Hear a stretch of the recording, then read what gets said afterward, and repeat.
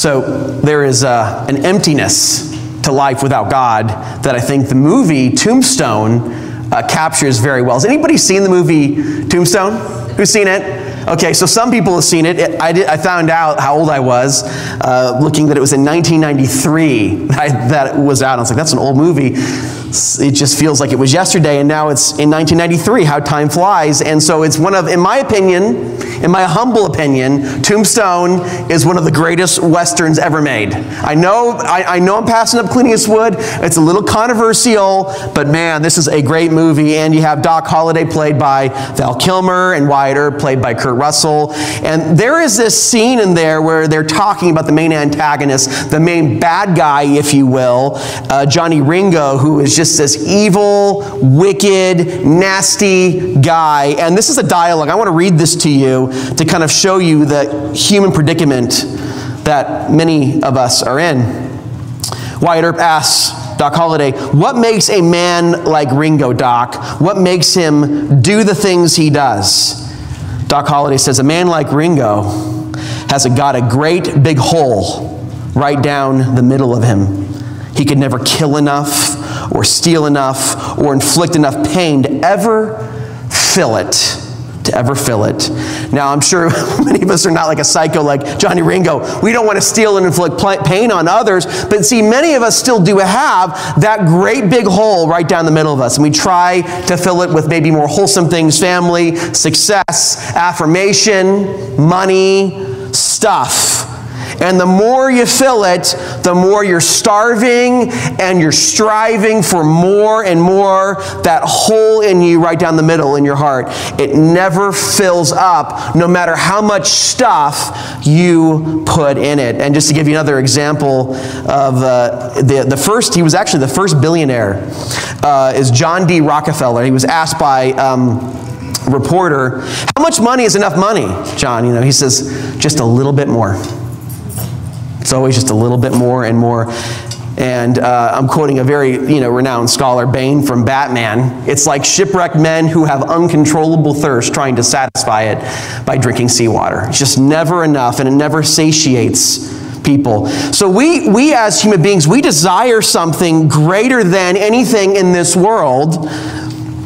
And that is why we try to fill the empty hole in our heart with things other than God, and yet we're continually left unsatisfied, continually left empty. I really love the way C.S. Lewis put it, writer of The Lion, the Witch, and the Wardrobe. He writes this: if we find ourselves with a desire that nothing in this world can satisfy, the most probable explanation is that we were made for another world. So you see how sin and other worldly things may satisfy you for a moment. Affirmation may make you feel good in the moment, but it never truly and ultimately satisfies you. I've experienced that myself. So we must look beyond something in this world, and don't take my word for it. Take the great scholar Madonna. This pastor's a little racy. Quoting pop stars here, huh? Very interesting. Church lady would not like this, Madonna, right? But she says, my drive in life comes from a fear of being mediocre. That is always pushing me. I push past one spell of it and discover myself as a special human being. But I feel that I am still mediocre and uninteresting unless I do something else. Because even though I have become somebody, I still have to prove that I am somebody. My struggle has never ended, and I guess it never will. So you see, she has that great big hole right down the middle of her heart, and no amount of unique or special success can ever fill it. She tries and tries and tries, but it's never enough. Reminds me of the lyrics from The Greatest Showman, when that redhead lady is singing. I love the lyrics of the song. So, and that's, by the way, I'm not a big musical guy. This is the only musical I like, is The Greatest Showman, ironically. But says, all the shine of 1,000 spotlights, all the stars we steal from the nightlight will never be enough. Never be enough. Towers of gold are still too little. These hands could hold the world, but it'll never be enough. So that is a human problem here. I'm not just making this up. This is the great human predicament everybody faces. We constantly and restlessly are just so unsatisfied with everything. It shows up everywhere. It shows up in pop culture, in music, in literature, and it is also found in the greatest piece of literature ever written, the most read piece of literature, or more than literature, it's God's Word, the Bible. This is what it says in Proverbs 27:20. Hell and Abaddon are never satisfied, and never satisfied are the eyes of man. So the question lingers. What is enough? What will satisfy us? What will fill that great big black hole in our heart right down the middle? And the answer is only Jesus Christ, the God of the Bible. And the reason why I say this is because human beings, all of us, deep down inside, if we're having one of those more quiet moments in our life where we're not hearing the noise of the freeway, the noise of music, or whatever it is, when we're by ourselves, just with ourselves, we know deep down inside every human being needs unconditional, unending, everlasting love and acceptance. For being really honest and transparent with ourselves. And you see, it is only the God of the Bible that offers us this unconditional, eternal love and acceptance which we receive by faith and trusting in Jesus Christ as our Lord and Savior. And if you think about it, we really do desperately long for love and acceptance. And some people think, if I just get enough money, and maybe if I just get enough people to like me, and I just do enough stuff for people affirming me, maybe it will fill me up in that moment. But the problem is they always want more and more, and so it doesn't solve any problems, money or success or affirmation or love from people. It never covers it. And again, the great theologian Jim Carrey, alrighty then, he's not a great, that was a joke, yeah. Most of you got that, I think, yeah. So he puts it this way: I think everybody should get rich and famous and do everything they ever dreamed of so they can see that it is not the answer. That's him saying that. So we know what the answer is. It's Christ, Jesus Christ. His unfading, unchanging, unconditional love for us. Now, we sometimes look to seemingly less destructive things, right, to satisfy these needs. Spouse, family, friends, church, pastors, leaders. But at the end of the day, all of these human beings, every single one of these human beings I just named off, will fail you. They will let you down. And so the love of a human being is always imperfect. It isn't permanent. And most of the time, if we're really honest, it's profoundly conditional, especially if the person knew the thoughts you had in your head. Profoundly conditional. So that the one thing that will really get us right, and it gets me right, honestly, is this unconditional, inseparable love that God has for us. Now, there are some people that says the Bible does not teach this form of love. As I was taught as a kid, if Jesus came back in the rapture and you were doing something bad, something naughty, to hell you go. You're going to hell. You're going to be judged and condemned. You better be good because you don't know when Jesus is coming back. And if you're not on the right side when the Lord returns, well, guess what? He's going to stop loving you. He's going to send you to hell. So the idea is that you can out-sin, you can outdo God's love by your sin and wickedness and lose your salvation. God will stop loving you. It's kind of like, I know I'm batting 100 here for all these movie references that just keep on coming. You're like, this pastor watches a lot of movies. This is kind of awkward, But it's like Ariel plucking flowers, right? If you're good, he loves me. If you're not good, he loves me not. That's the kind of view it is. But you see, Romans 8:31 through 39 is that God's love will always be there for you. It is unconditional. We are not eternally insecure. We are eternally secure in the love of Jesus Christ. Let's look at this going verse by verse. Romans 8:31. What then shall we say to these things? If God is for us, who can be against us? Now, first stop before you're confused by this. What does he mean when he says, what then shall we say to these things? What are those things? What things is he referring to? Well, what we just read, our controversial passage of Scripture last Sunday, is what he's referring to most likely. And when he says in Romans 8:28 through 30, these are these things that he's referring to. And we know that for those who love God, all things work together for good. For those who he has called according to his purpose. For those whom he foreknew, he also predestined to be conformed to the image of his Son, in order that they might be the firstborn among many brothers. And those whom he predestined, he also called. And those he called, he also justified, declared righteous. And those whom he justified, he also glorified. So those are these things. And this is, really amazing because it's saying, God is working on all things for your good. He has made a plan to bestow his love and mercy on you. He's loved you from the beginning of the world to love and save you. You are as good as in heaven. Glorified here is used in the past tense. That refers to future heaven. It's used in the past tense, in the aorist in Greek. And so it's saying that you're as good as in heaven. If you trust in Jesus, your salvation is secure. So truly, God's love for you is everlasting. How can anybody really be against you? As Jeremiah says, I have loved you with an everlasting love. Not a temporary love, an everlasting love. Therefore, I have continued my faithfulness to you. So truly, if God has loved you from all eternity, he has a plan to save and to love you and bestow his grace upon you. How can anybody be against you? You're like, wait a minute, Paul. Wait just a second. Are you really saying that nobody is against Christians? Like his kind of Pollyanna kind of view there. Is he delusional or crazy or insane? Because, you look around, you might have a boss that wants to fire you. You may have people that don't like how you act and people that are conspiring against you or really hate you. It's like, come on, Paul, what's going on here? How can you say that no one is against you? If God is for you, then who can be against you? You might say, I could name 5 people just right now who I can think about who are against me in my life. And of course he's not saying that people are not against you. Paul had plenty. He wasn't like a delusional kind of person because Paul had plenty of people against him. In fact, Paul is probably facing a situation right now worse than many of us are in terms of people being against us. I want us to read Acts 23 through 12 through 14. This shows you Paul had a pretty bad life here. He had some people against him right here. When it was day, the Jews made a plot and bound themselves by oath neither to eat or drink till they had killed Paul.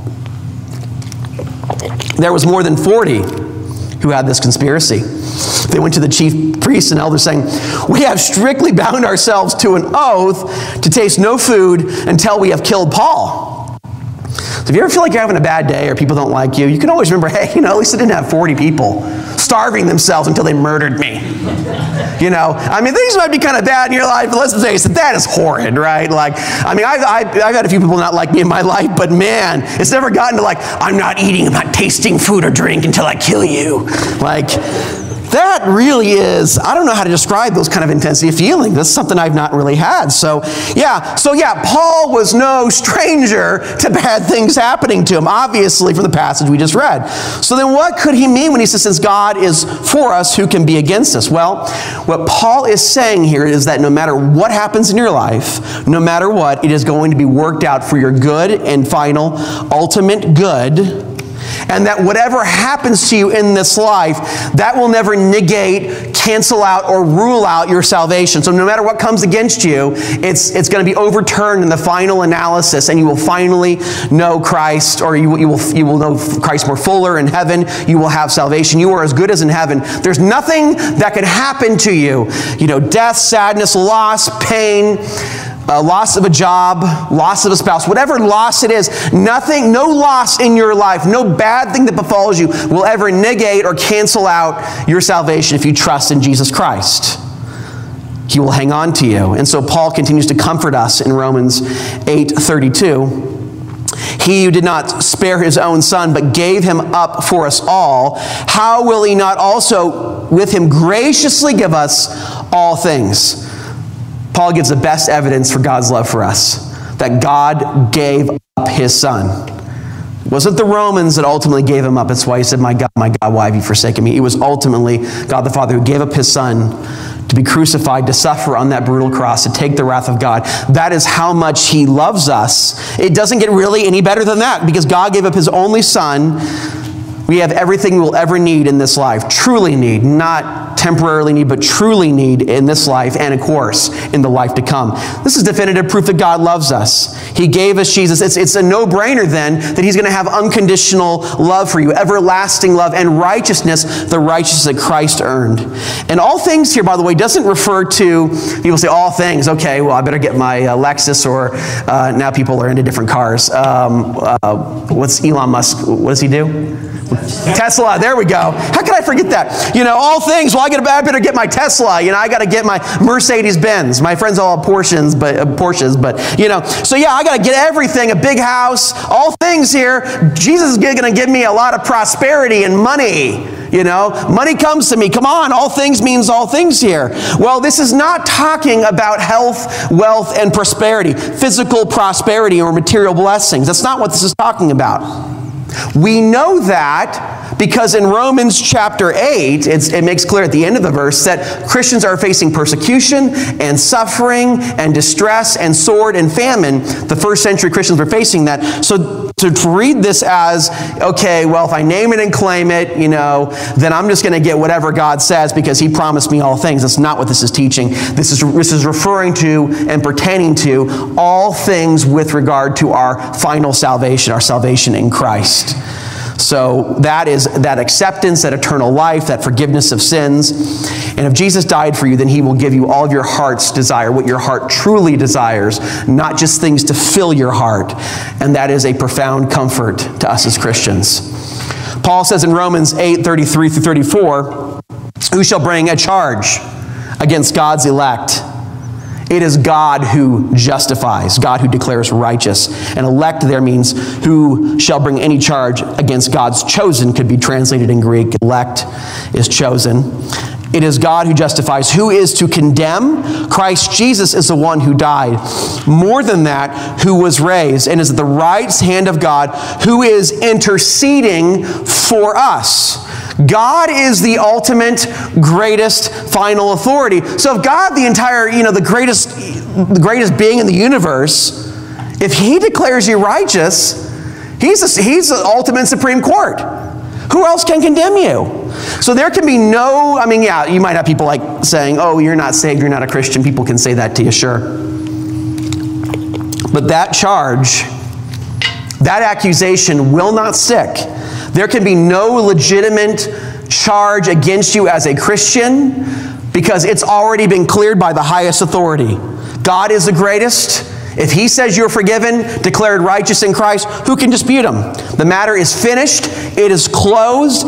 So even though you have grievously sinned against all the commandments of God and never kept any of them perfectly, God, because of the righteousness of Jesus Christ given to you by faith alone, can never, ever condemn you.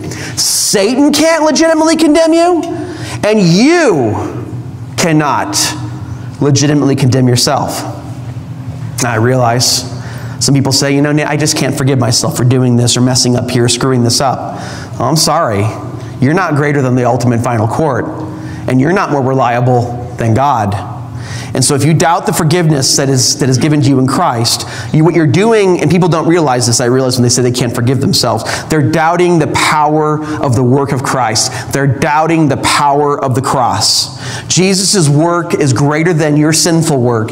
He has cleared you. He has forgiven you. He has justified you, vindicated you, accepted you, and affirmed you. And you have no right to doubt him. I have no right to doubt him, even though I do myself. So we must forgive ourselves and live as free people, free from prison.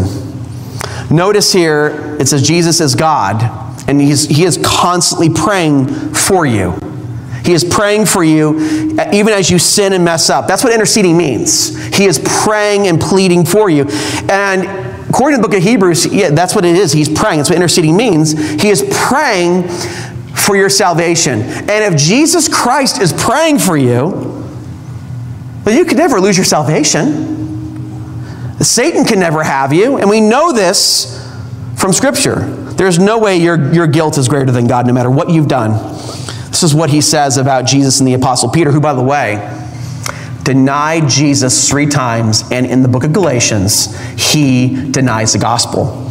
Not a good guy, because none of us are good. We all need Christ. This is what Jesus says to Simon Peter. Simon, Simon, behold, Satan demanded to have you, that he might sift you like wheat. But I have prayed for you that your faith may not fail, and when you have turned again, strengthen your brothers.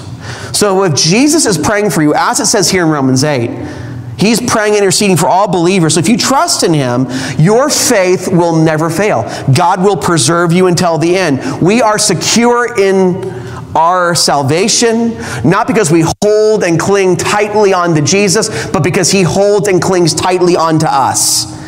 And we have to be reminded of that over and over and over again, because we so often, myself included, all the time feel so sinful and so guilty and so unworthy, like God could never love us. We are worthy in Christ, not by our own worth, but by his worth bought and earned for us. And we have the thought, and we have thoughts like this, and these thoughts are not from God. They are from Satan. They are from devil. By the way, the Greek word devil is diabolos, and it means accuser. It means slanderer. And the book of Revelation, chapter 13, says that Satan accuses Christians day and night. That's what he does. Satan uses it in our hearts to accuse ourselves. Well, you've done that. God could never love you. God can't forgive you of that. You're too far gone. And Satan has been accusing us from the moment we were made that God does not love us. That is a lie from hell. And the problem is we, as human beings, we struggle with this. We struggle with believing that God really loves us. In fact, I was looking at this New York Times article entitled Googling God. The third most Googled question about God that people ask, they type into Google, they did a survey, is why does God hate me? Why does God hate me?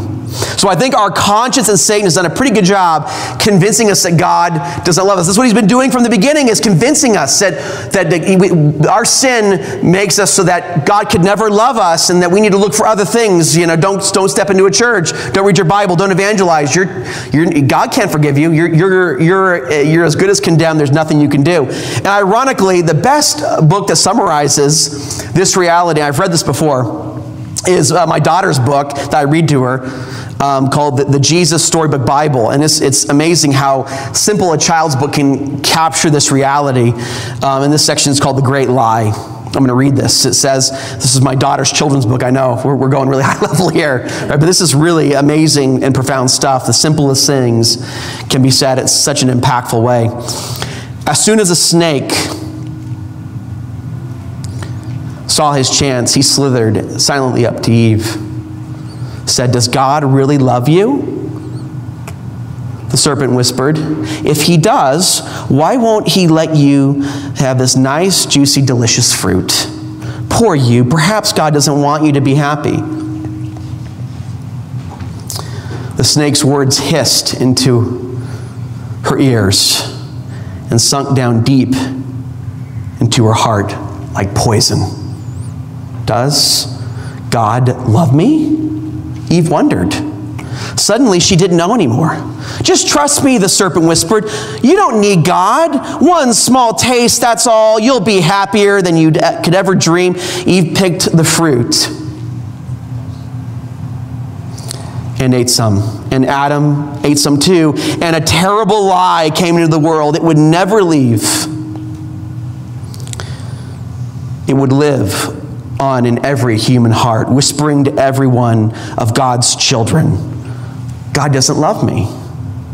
And so this is how Satan deceives us. He accuses us. He tells us, "Oh, well, I'm too bad." I've heard someone say this. I was watching a video, and guy's like, "I can't go to church. If I walk into a church, it's going to be like a thunderbolt," right? I mean, it's going to be really bad. You know, kind of like a Johnny Cash. God's going to cut you down if you go into church. That's a lie from Satan. That's not what the Bible teaches. Tells us things like, "Oh, everybody's, all this stuff that's going on in your life that's really bad. The reason why all this stuff's happening to you that's difficult right now in your life, Satan will say, oh, that's because, when you were a young adult or a teenager, you did all this bad stuff, and it's finally catching up to you. God's going to cut you down," kind of thing. But whenever your conscience, and Satan uses that to throw your sin and your guilt and shame in your face, to tell you constantly you're unworthy, God could never love you, God's going to punish you, he hates you, he's going to kill you, you can say, "No, someone's already been punished and condemned in my place." And that is the Lord Jesus Christ. He already took the judgment for you, so there is no more judgment left over. There is no double jeopardy in God's court. It's already been taken care of. It's already been paid for. I just love how the great reformer Martin Luther put it. So when the devil throws your sin in your face and declares that you deserve death and hell, you tell him this: "I admit that I deserve death and hell. What of it? For I know of one who suffered and made satisfaction on my behalf. His name is Jesus Christ, the Son of God, and where he is, there I shall be also. So we have nothing to fear for those who trust in Jesus Christ. God's love is truly unconditional. It is unconditional because it's conditioned on the perfect obedience and righteousness and perfection of Jesus Christ. It's conditioned on the work of Christ, which is perfect and infinite and in our place. So we have, what we receive is nothing but unconditional love from God by his sacrificial death. This is how Paul describes the implication of this beautiful reality and the most beautiful words written in the entire, in my opinion, in the entire New Testament to describe the depths of God's rich, unconditional love for us. Truly, this is good news. Who shall separate us from the love of Christ? Shall tribulation or distress or persecution or famine or nakedness or danger or sword? As it is written, for your sake we are being killed all the day long. We are regarded as sheep to be slaughtered, citing the Psalms there about Israel being persecuted by enemies. So they were experiencing persecution. But it says in verse 37, no, in all these things we are more than conquerors through him who loved us. We're not just conquerors, we're more than conquerors, because in this life as we are fighting to go to the final battle, we are still praising because it is finished. Praising God. More than conquerors. For I am sure that neither death, nor life, nor angels, nor rulers, nor things present, nor things to come, nor powers, nor height, nor depth, nor anything else in all creation will be able to separate us from the love of God in Christ Jesus our Lord. So this passage is just so beautiful. I love it so much. Nothing in all creation can separate you from the love of Jesus. Now, I've heard people say this before. Well, yeah, that's true, Nate, that nothing in all creation can separate you from the love of Jesus. But you know what, Nate? You can still separate yourself from the love of Jesus. I've heard people say this many times. I had a guy who said this to me in seminary. But what Paul says here doesn't allow that. Because I hate to break it to you, it's pretty obvious. We're part of creation, aren't we? Yeah, we're part of creation. So we can't even separate ourselves from the love of Jesus. Look at the points I have on just to clarify the structure of this. 1, nothing in all creation can separate us from the love of Jesus. I want to make this clear. 2, we are a part of creation. Pretty obvious. So we cannot even separate ourselves from the love of Jesus. So that means that you cannot, I always say this all the time, you can't out-sin the coverage of God's grace. I've said that many times. Where's that from the Bible? It's from here. There's nothing you can do to out-sin God's love for you. You can't exhaust his grace. You can't exhaust his love and say, okay, that one, Nate, you really got mad on the 15 freeway. You really lost your temper there with Laura and the kids. All right, I'm done with this guy. Later on. That can never happen. That can never, ever happen. You cannot out-sin the coverage, the mercy of God's grace. You can't keep God from stop loving. If you trust in Christ this morning, there is nothing you can do to get God to stop loving you. It's hard to believe it's so good, but that is the truth of God's word. He will never grow tired of you. He'll never say he's had it with you like people do. And what's amazing is he knows your thoughts. If people knew your thoughts, you'd be surprised how conditional their love would be for you. Let's be honest about that. He knows your thoughts, and he can't stop loving you. That is incredible. He loves you for you, not what you can do, but he loves you. Now, some people say this, well, let's go to Vegas and party, right? If you believe in eternal security, then you can just do whatever you want and be saved, right? Nate, you're giving people an open license just to sin it up. The fear that people have is that if God has this kind of amazing love for us, and you really can't lose it, then you can murder, lie, cheat, and steal, do all you want, and go to heaven. You gotta keep people good, Nate. You gotta lay down the law and tell them, hey, if they're not acting good before Jesus comes back, you gotta do that. The fear here is that you can tell that there would be no incentive to be good, holy, to follow Christ if you can't lose your salvation.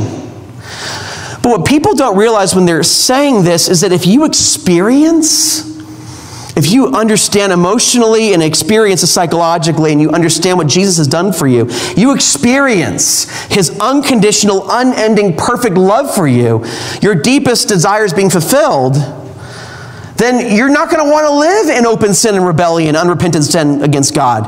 Yeah, you will sin, by the way. We sin every day. But you will deeply hate your sin, and you will want to work from turning against. You want to turn against your sin. You want to turn against your rebellion. You won't want to live in rebellion. You see, when you experience the perfect, everlasting, unconditional love of God, it just can't help but change your life around. It just can't help but transform you. Why is this? Because when God gives you the unfailing love and acceptance that satisfies your soul, your deepest desires, your longings, you just can't help but treat people differently.